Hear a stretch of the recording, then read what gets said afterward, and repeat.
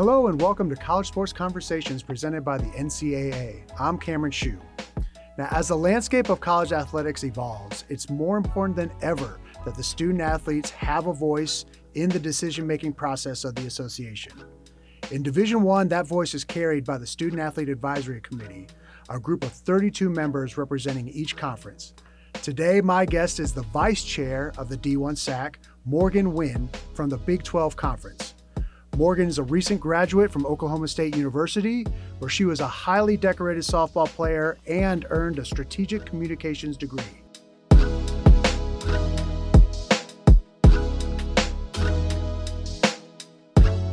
Morgyn, welcome.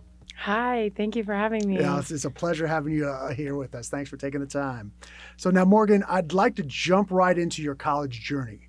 You started off at Kansas and had a successful 3 years, and then decided to transfer to Oklahoma State for your senior and graduate season. Talk to me about your experience with that and using the portal and everything. Yeah, so a little fun fact, I committed to Kansas at a time where kids were committing really young. I was 14.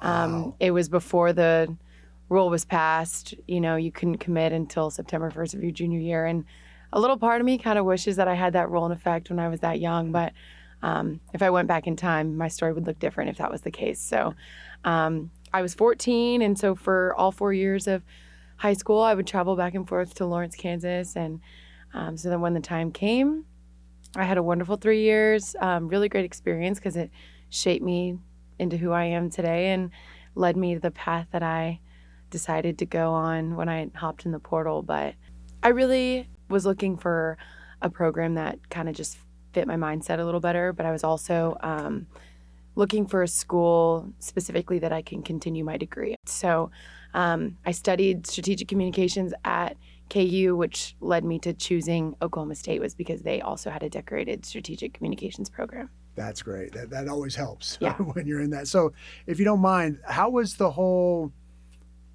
working with the transfer portal? Was it easy? Was it difficult to navigate? What was your experience? So it was actually easier than I thought. I thought it was going to be a lot more difficult than it turned out. Well, I walked in, signed my paperwork with compliance, and my name was in the portal within 30 minutes because Wow. I did it on just like a regular old Tuesday. Okay. Wow. So within 30 minutes, right after I signed it, I went to Chick-fil-A. I will never forget, I went to Chick-fil-A, and I started getting emails like on the fly. That fast? That fast, Wow. yeah. I mean, they were schools that I, knew weren't playing in postseason. My season ended in early May, right after conference was over. And so there were programs that hadn't even been looking in the portal yet because they were focused on their conference championship tournaments or getting ready for the NCAA tournament. So I knew I wasn't going to expect those programs like right off the bat. So I was working a little bit with mid-majors, D2s. There were a few D3s, but I knew where I really wanted to go. So that helps. I really took the initiative at first, and I made a list of the schools I wanted to go to. There you go. And then I kind of just marketed myself from there, and then I stayed patient and waited for the emails I wanted to come in. So, yeah. I love it.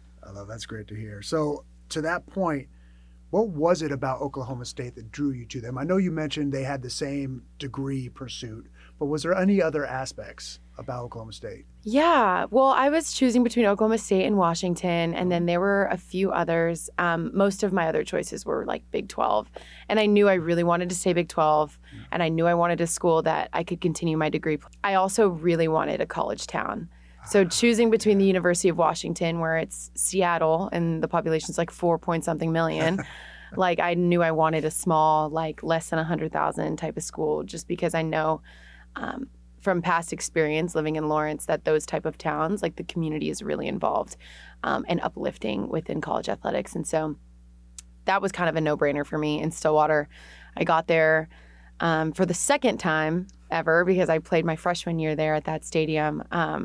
And I really got a chance to explore the town and explore the small little downtown area and just the cute little boutique shops and mom and pop shops and things like that. And I was like, I think I love this place. And then I ended up meeting people from there. And just like seeing how the families interact with each other, I was like, okay, I can see myself living here long term. Wow, that's great. So even beyond that, like obviously I was looking for a softball program that fit my needs culturally and softball wise. And that, Coach G laid it all out for me, and I already knew the success of the program. So it made it a really easy decision for me. Excellent. And I love that you touched on the culture aspect, because that's transition to the next question I had for you. It's clear having a voice is essential to who you are. And while at Kansas, you served on the school SAAC and participated in KU Rise. Tell me a little bit about that. Yeah, so I've always been involved. Even back in high school, I was in like leadership and student activities and things like that. So I knew I wanted to do that when I got to college. And the perfect avenue was through SAAC. There was also KU Rise, like you mentioned, which was like a community for minority student athletes. And so we would kind of put these like little activities together, like potlucks and movie nights and like things like that, to create safe spaces for the minority student athletes at a PWI. And that was just really cool to be a part of, just because like away from my softball team, like I knew that was kind of like my little group. And that was really fun to be a part of and get to know people that are not from California and they grew up differently, and kind of just share our childhood experiences and things like that. So when I was transferring, I told Coach G about all of my previous involvements and how I intended to get involved with the same type of organizations on campus at Oklahoma State. And he was pumped. Like on my visit, he had everybody lined up that I needed to meet, like everyone for SAAC or like my mentor to get me involved here with NCAA. And so he had it all lined up and ready to go. All right. So that being said, where does that inspiration to be involved in social change come from? Really? I don't know, honestly. I just know that, like, I've been so greatly impacted by my experiences. And, like, when I hear other people's stories and they're not as glorious as mine, I don't know why I feel inclined to make change or to make sure that everybody has an experience like I did throughout my 5 years. Like, I want to be the voice for the people who don't want to use theirs. And that's just where that comes from for me, I think. That makes sense. I get that. And so along that line, and you touched on this a little bit, but you transferred to Oklahoma State.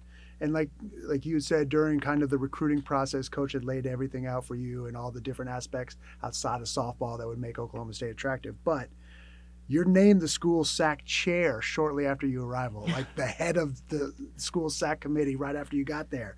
Was that a surprise for you or something that you had expected to have happen? No, that was something I expected to have happen. Interestingly enough, when I told Coach G, like, these are my plans, well, he was like, okay, let me hook you up with our SAAC advisor. Her name is Joanna Harding. You know, she's my boss now, ironically. But when I met with her for the first time, she was like, look, we have a struggling SAAC program. We are in recovery from COVID, because I got there technically the full calendar year after COVID. And so she was like, we are starting from the ground up. Wow.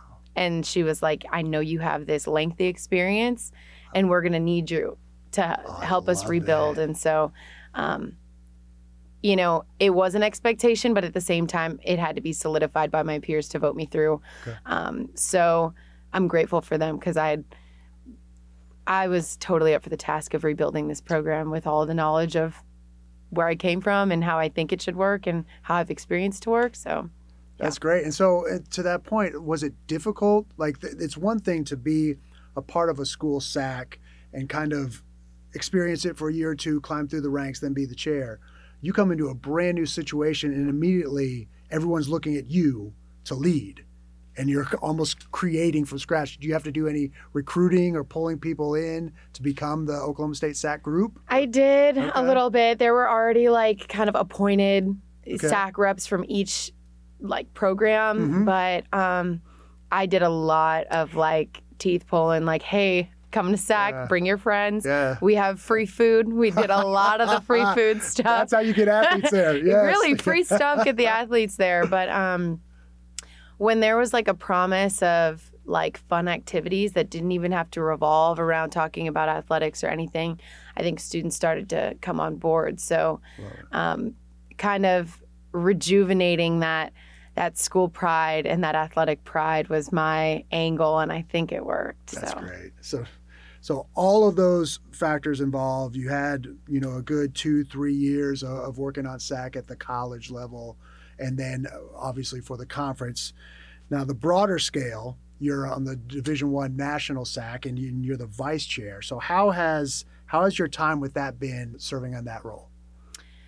It has been a whirlwind, honestly. But I've had a pretty easy transition into it. I came in just as a regular representative, and then last year I got to serve on the Student Athlete Experience Standing Committee. So I kind of got briefed a little bit on the functionality of a governance committee. And so then when I got elected for this role by my peers, I knew it was going to be a lot of work, and it has been already in my first month of my term. But it's been a really great and easy transition. Just kind of getting to know, all of my expectations, and then being able to network throughout the membership. It's been quite the experience. I'll bet. And speaking of experience, that Student Athlete Experience Committee, that was that when that was first launched, we know that was a huge thing for us as an association to get out there. Tell me about your experience with that and what you learned from that. Oh, I learned a lot about a lot of sports that I was very unfamiliar with. And then it was also cool on the flip side to represent my own sport on legislation that was funneled through our committee. So giving perspective on, softball athletes and what coaches thought as well from the NFCA. So that was a cool piece. But then getting to learn about women's wrestling and gymnastics and field hockey or regular ice hockey, we were talking about topics that were unbeknownst to me. I had no idea what they were. And so it was really cool kind of familiarizing myself with experiences of other student athletes outside of, the revenue generating sports, or just, the softball and the soccer and volleyball, other big known sports. Gotcha. So that was a cool experience. Got you. So if you don't mind, I'd love to wrap up this conversation with this question. Having been someone who has accomplished and experienced a lot in your college career, what advice would you have for a current or incoming student athlete to get the most out of their college experience? 100% would advise incoming student athletes to get involved. You are so much more than your sport, and you won't figure that out if you're spending all of your free time in the gym or on the field, on the court, whatever the case may be. You do have a few spare hours in your weekly schedule. I mean, I would know. So you do have a few hours to spare to really tap into who you want to become. And I would advise you to figure out the ways to prepare yourself to become that person. That's great. And now I know, Morgyn, you're freshly done with your college academics and softball career at that stage. So if you can look ahead, what's next?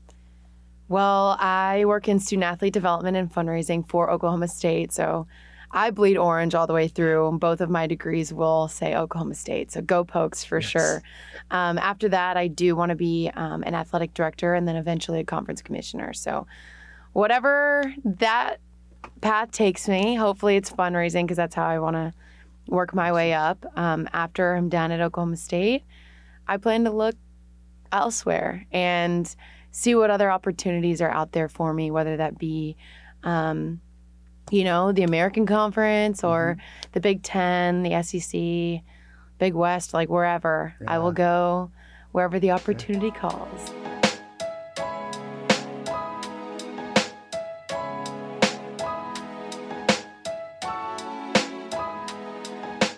thank you again for taking the time to talk with us today. And Thank that does it for you. this edition of College Sports Conversations presented by the NCAA. Thanks for joining us, and I look forward to talking to you again soon.